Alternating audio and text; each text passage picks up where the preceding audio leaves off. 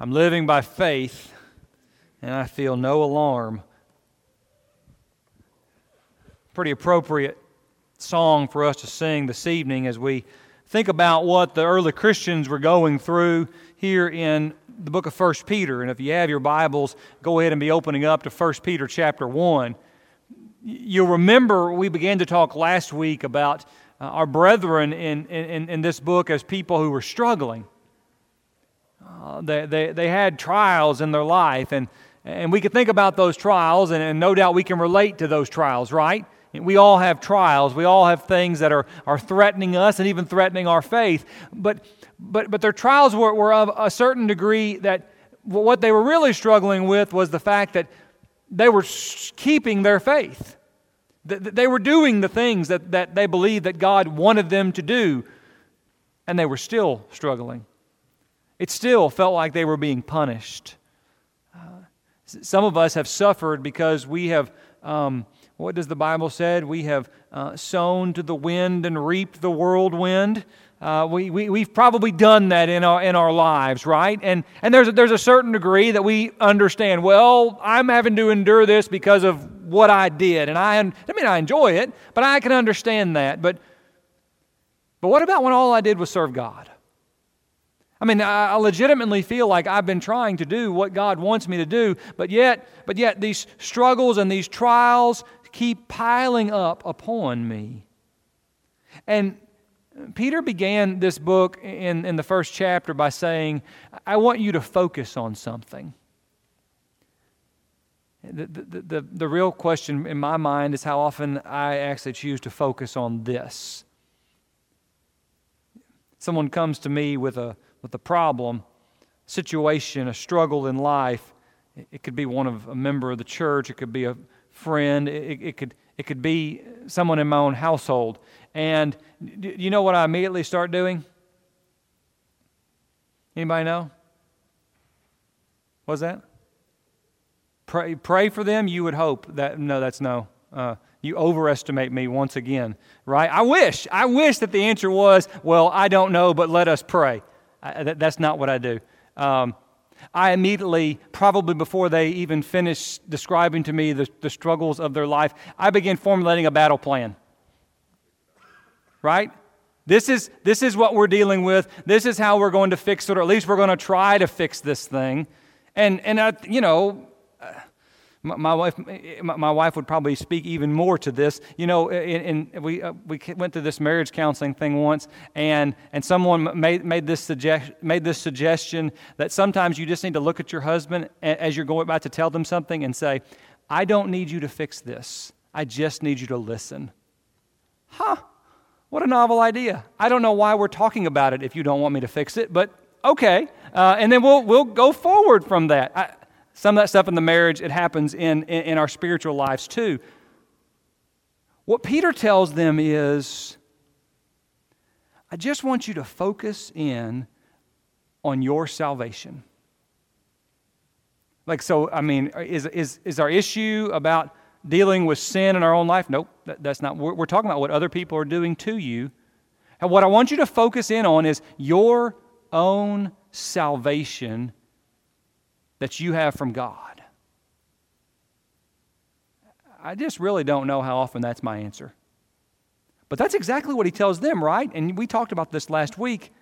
He says even that we're protected by the power of God through faith for a salvation that is ready to be revealed in the last time. Verse 6, for in this you greatly rejoice, even though now for a little while, if necessary, you have been distressed by various trials. You're being distressed by various trials. You fill in the blank on that in your own life. We'll try to fill in the blank a little bit in their life. And Peter says, I want you to, instead of focusing on that, I want you to rejoice in this salvation that is about to be revealed. I know that you're going through these things for a little while. You've been distressed by these various trials. What I want you to focus on is your own salvation. Isn't it great to be a Christian? I think there was a good part of my life where I almost viewed that as kind of a cheesy thing to say. I almost view that as that's kind of stuff like the preacher is supposed to put a big smile. Isn't it great to be a Christian? Like you've seen like the mold. I didn't say things like that. And I hear Peter, that's exactly what he's saying. In the midst of whatever's going on, isn't it great to be a Christian? We can talk about bad news, stress, distress, all these things that are going on in the middle of it. But you know what? But I'm a Christian. You know what? I have a Father in heaven. Do you know what?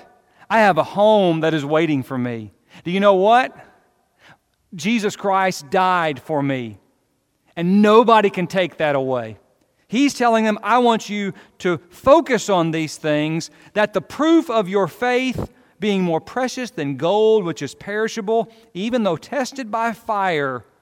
Isn't that what it feels like sometimes? I'm being tested by fire. Like this is, if it doesn't make me stronger, it very well may kill me, right? It just kind of feels that way. But as you go through these things, what it really does is it builds you up. So some of the most difficult things I've gone through in my life have also been the things in my life that have forced me to grow in my faith when I don't know if other things would have gotten my attention. That they have caused me to be keenly aware of my identity in Christ, and whether that was something I was going to hold on to or whether that was something I was going to jettison, to keep me from taking those things for granted, that they may be found to result in praise and glory at the revelation of Jesus Christ. And though you have not seen Him, you love Him. And though you do not see Him now, but believe in Him, you rejoice. You greatly rejoice with joy inexpressible and full of joy. I'm just telling you, I want to be a person who rejoices in my salvation in Jesus Christ in a way that is inexpressible and full of joy. I get it. I get it that it's inexpressible. And the reason I get it is because I fail to find the words. I like words, right? I like to put words together. I make Y'all like that? The irony of what I'm doing there, right? But this idea of I don't have the words to really encompass my relationship with God. But even in the midst of that, I have joy. I have joy in this thing that I can't even express, obtaining as an outcome of your faith the salvation of your souls. And so if I could put into a nutshell what he's been saying here, and I know we could unpack these verses more, but to say, I want you to focus on your salvation. If you're looking for things to think about or to talk about in your own personal devotions or in your family worship time, what a great thing just to spend some time talking about our salvation.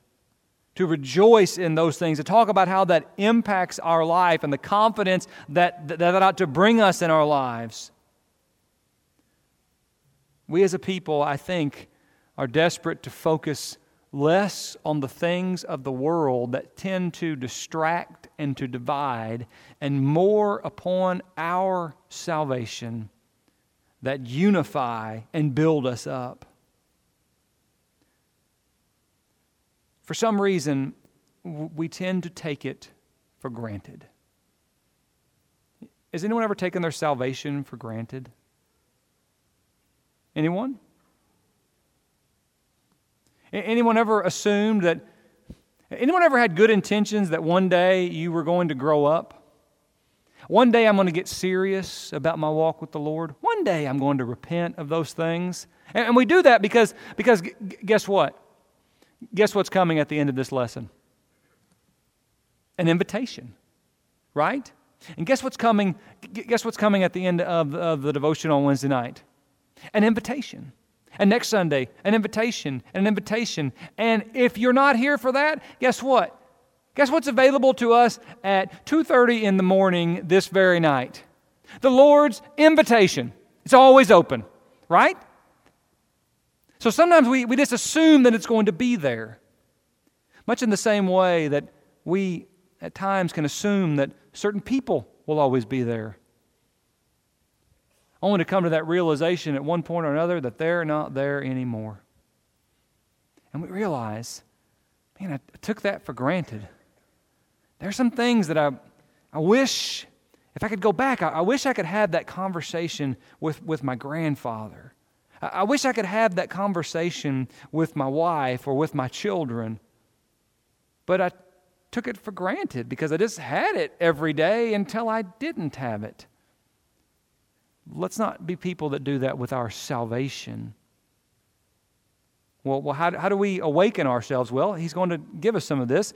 As to this salvation, the prophets who prophesied of the grace that would come to you made careful search and inquiry, seeking to know what person or time the Spirit of Christ within them was indicating as he predicted the sufferings of Christ and the glories to follow.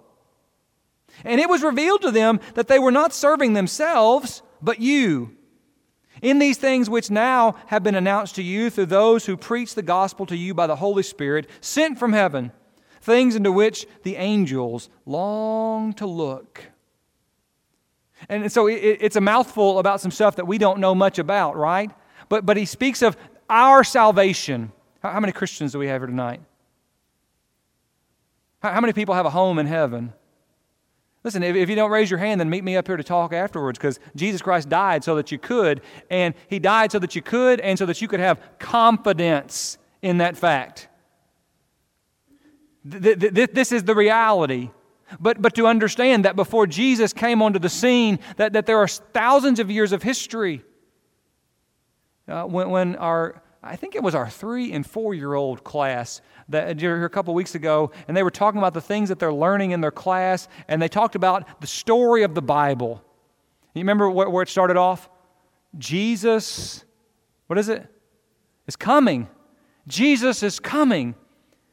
Right? In our high school class, you remember we talked about the kingdom just a few weeks ago, and we talked about all of the scriptures of the prophets and how they point towards the beginning of the church in Acts 2, right? Something is coming. All the way to the kingdom is at hand.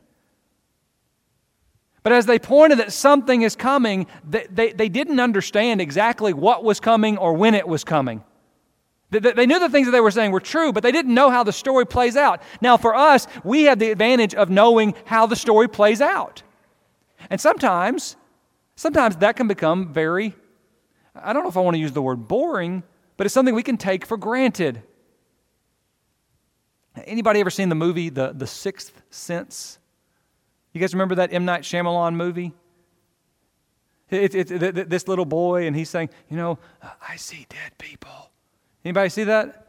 I remember the first time I watched that, it was like edge of my seat. What in the world is going on here? And you get to the end of the movie, if you haven't seen it, it's a little late, so I don't think it calls it as a spoiler. But the truth is, he's actually dead. That's the reason that he's has, right? Now, I saw that movie on maybe about 3 or 4 months ago, and I started to watch it. It's incredibly boring when you know the ending, right? It's like, well, of course you do, because it's just like, it wasn't nearly as interesting because you don't know what's about to happen. Well, all these problems, we're standing here, we know how this plays out, right? Not only is Jesus coming, but Jesus came, and then, by the way, He's coming again. I can tell you about His whole life. But when they prophesied these things of this kingdom to come and this Messiah that was to come, who would be the Savior of the world, as to the salvation, the prophets who prophesied of the grace that would come, they made search and inquiry. Like, what exactly is this going to look like? You remember when the wise men came and they wanted to know about Jesus and where is this Jesus going to be born? And they said, in Bethlehem. How in the world did they know that where Jesus was going to be born? Well, because the prophets talked about Bethlehem. The prophet Micah, I think it's Micah 4, where he gives this prophecy. And I don't know when the last time you read the prophet Micah was, but they knew that's what the prophecy said, right? I don't know when, but it's going to be in Bethlehem, so you go and look there. And all these prophecies, when is this going to take place? They're searching the Scriptures. Do you know why? They're very interested in this idea of a Messiah. You know who's really interested in the idea of a Messiah? the person who knows that they're lost without one. Right? Right? Most of you ladies have not, you've not been on the prowl for a good husband in quite some time. Right? Rebecca, why not? Why have you not been on the prowl for a good husband? She says, because I got one, right? I won't call his name, embarrass him, but she's like, I'm good, right? But other ladies are out there like, you know what? I want to find this type of. It's the same thing with I think when we talk about Jesus. Sometimes we take for granted, well, of course, we have Jesus. Jesus loves us. Why wouldn't he love me? And he died on the cross. And we can answer the invitation anytime you want, and the invitation is always there. But they're sitting there saying, okay, I know that God has said this is coming, but I don't even know when. And so I'm searching the Scriptures to figure out these things, seeking to know what person, what time the Spirit of Christ within them was indicating as he predicted the sufferings of Christ and the glories to follow. Well, this whole suffering servant thing of Isaiah, like what does that even look like? I can't even comprehend these things. When is it going to happen? They're constantly looking for the Christ, for the Messiah. There were even false messiahs that would come up along the way. So they're looking for them. It was revealed to them that they were not serving themselves, but you. So all I really knew is that I'm preaching these things about these things that are going to come. It's a little bit different from the second coming because there's a real possibility that the second coming could be within my lifetime. But he says of the prophets, it was revealed to them, this is not about you. This is about your children or your grandchildren or your great-grand. It's in the future. Okay, but when? When in the future? That's what they're wanting to know, but that's not revealed. These things which have been announced to you through those who preach the gospel to you by the Holy Spirit sent from heaven, right? We know these things. This is not rocket science. We have a salvation. We have a home in heaven. Well, of course we do. This is the church. Back to verse 10. As to this salvation, the prophets who prophesied of that grace, they sought to seek to know about these things. Even to the point where he says, these things which angels long to look. Now there's a lot about the spiritual world that we don't understand. We've talked about this before, but throughout the Bible, we're given these glimpses, right? Into the spiritual world that is around us, even the world of angels and demons, and we know some things about it. I don't have perfect knowledge about it. I guess I don't have perfect knowledge about anything, but I don't have even the depth of knowledge I have about our world. But we do know that angels were these, well, they were beings that were created, just like you and me. They were created by God. The psalmist in Psalm 148 talks about this in depth. Colossians 1 and verse 18 says, for by him all things were created, things that are in heaven and that are on earth, visible and invisible, whether thrones or dominions or principalities or powers, all things were created through him and for him. We know there's something very different about that eternal realm. Remember what Jesus says there in Luke 20 when he talks about angels. And remember the person asked this really weird question about marriage and divorce and remarriage. And, this man's been married all these times, and whose wife is he? And Jesus says, well, first off, I can answer your question, but your problem is you don't know the first thing about the heavenly realms, right?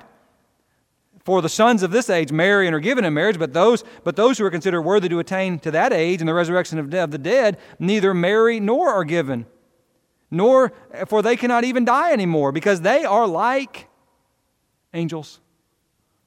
Like I don't, and once again, it tells me that the heavenly existence is much different from the earthly existence. Can you picture that day, right? Where one day Mr. Paul is going to go to heaven and Miss Hazel is going to go to heaven, and they're both going to be in heaven, and they're not going to be married. What? Does that mean they won't know each other? No, I think they'll know each other. You can't even comprehend that, right? Even Amy did say that there's not going to be something missing there. Like that just tells me the heavenly existence is very different from this existence, right?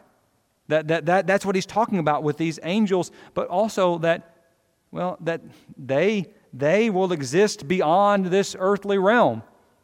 They're more than just God's messengers in this world. As a matter of fact, apparently a very true reality is angels can sin. And because angels can sin, or demons can sin, spiritual beings can sin, there is punishment associated with that. You remember when Jesus came up to the man who was demon-possessed? The Legion, what was his name, or was their name? And you remember the first thing he said there in Matthew 8 and verse 9? What have we to do with you, Jesus, the Son of God? Have you come here to torment us before the time? I mean, there's this understanding that, okay, punishment is coming. And I don't know when it is, but I don't think it's yet. But they had this understanding that they had done something and they were going to be punished for it. Jesus said in John 8 and verse 48, "Depart from me, you cursed, into the everlasting fire that is prepared for the devil and his angels." In 2 Peter, he's going to talk about Tartarus, right? That place of torment.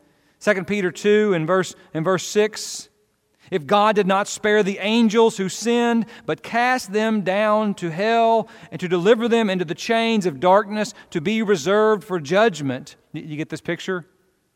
I mean, at some point, they're going to be punished because of their sin. Jude 6 tells us, "And the angels who do not keep their proper domain, but left their own abode, He has reserved in everlasting chains under darkness for the judgment of that great day." So they understand something about sin and punishment. And Peter in particular is making this argument that don't think that God won't punish sin because, well, we know He's going to punish even the angels or even these demons, depending on how you want to look at those spiritual beings. That's the reality for an angel. It's also the reality for an individual, for you and for me as created beings. But there's a big difference. There's a big difference in you and an angel. See, every one of us have heard sermons about heaven and hell, the idea of redemption. We talk about those things. It's the centerpiece of who we are. The big difference is there's never any indication in the text that these angels will be given an opportunity to be forgiven. It just doesn't exist. As a matter of fact, if you look over in the book of Hebrews, remember Hebrews, those doing lives of leaders, is all about how Jesus is better and this new covenant is better and how they ought to walk with Jesus. And in Hebrews chapter 2,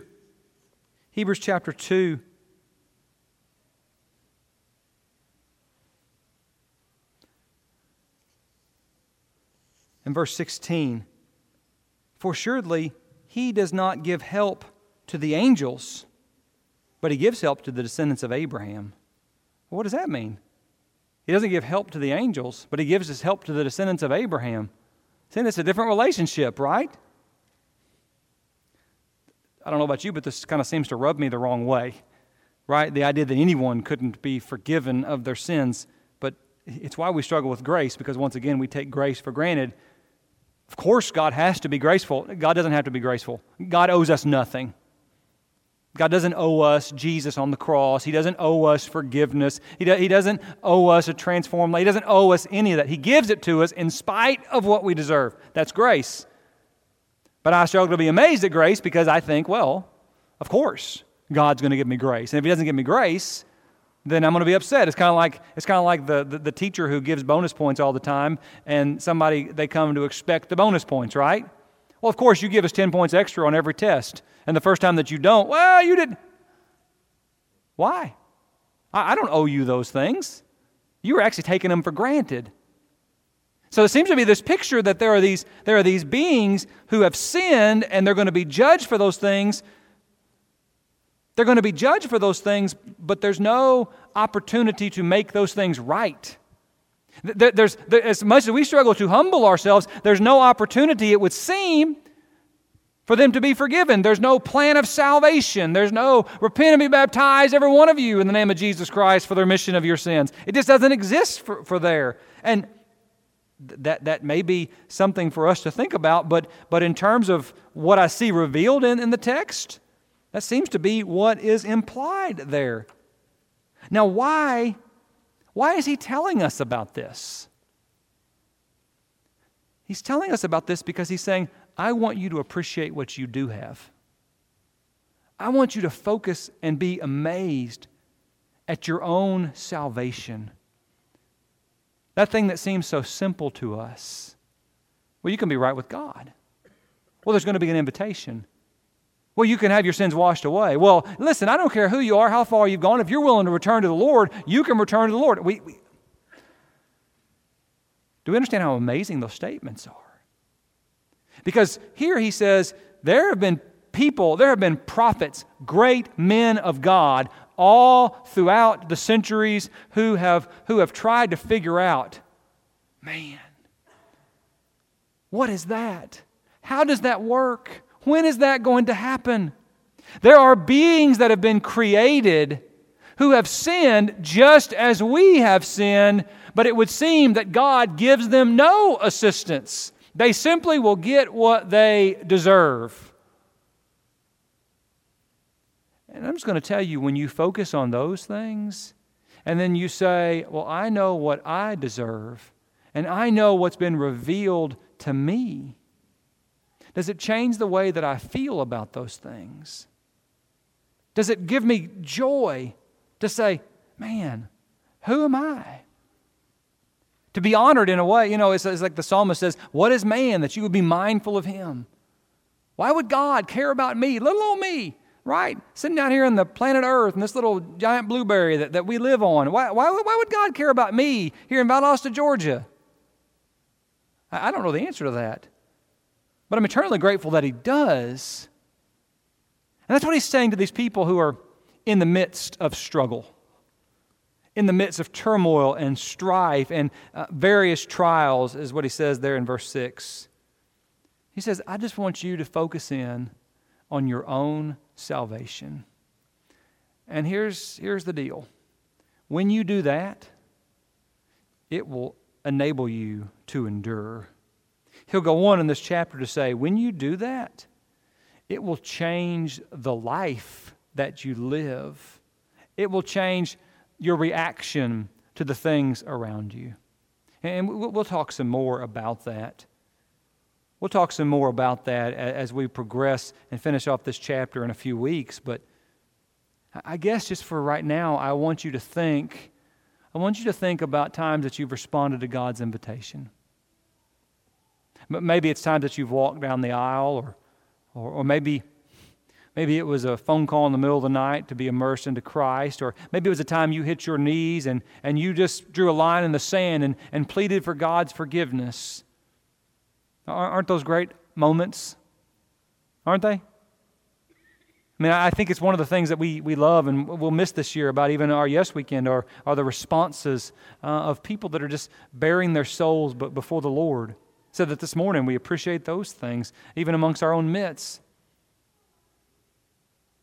I probably haven't responded publicly many times in my life.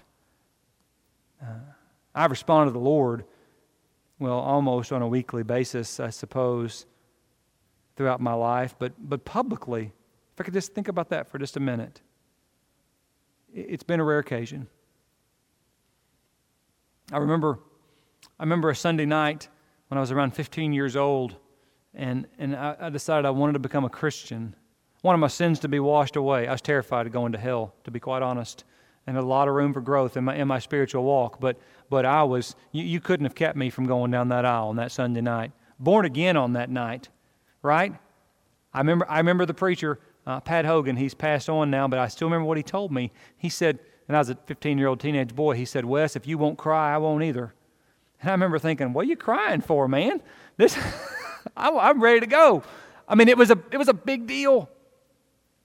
I remember when I was 17 years old, walking down one of the auditorium aisles at Harding University, and just realizing I needed I needed to commit myself to walking with the Lord. It's when I decided I wanted to be a preacher of the gospel.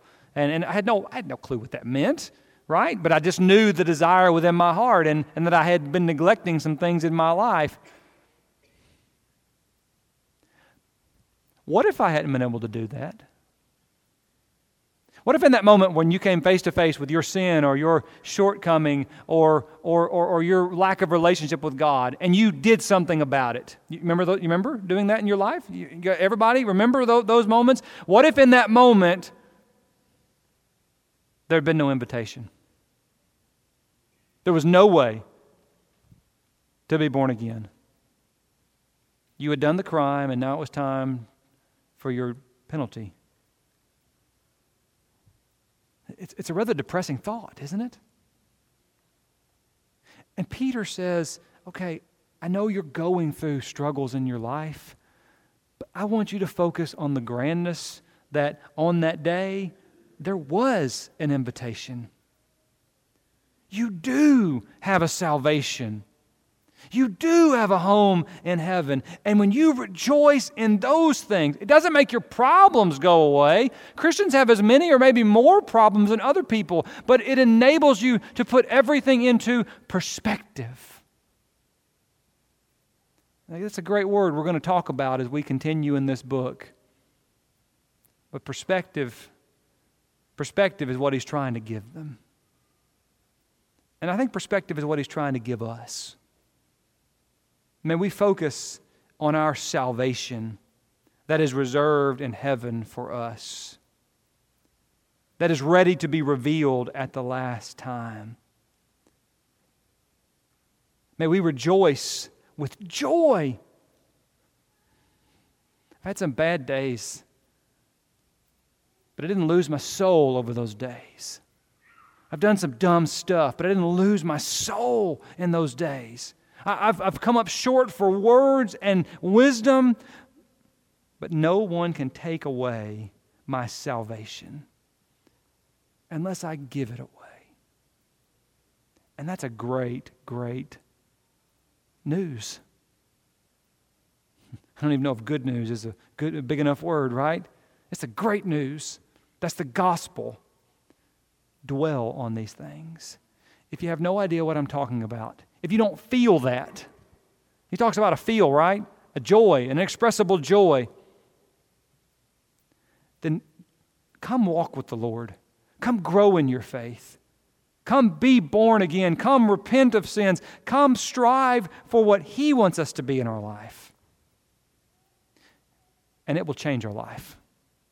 That was true when Peter wrote to Christians who were struggling then, and it's true when he writes to Christians who are struggling today.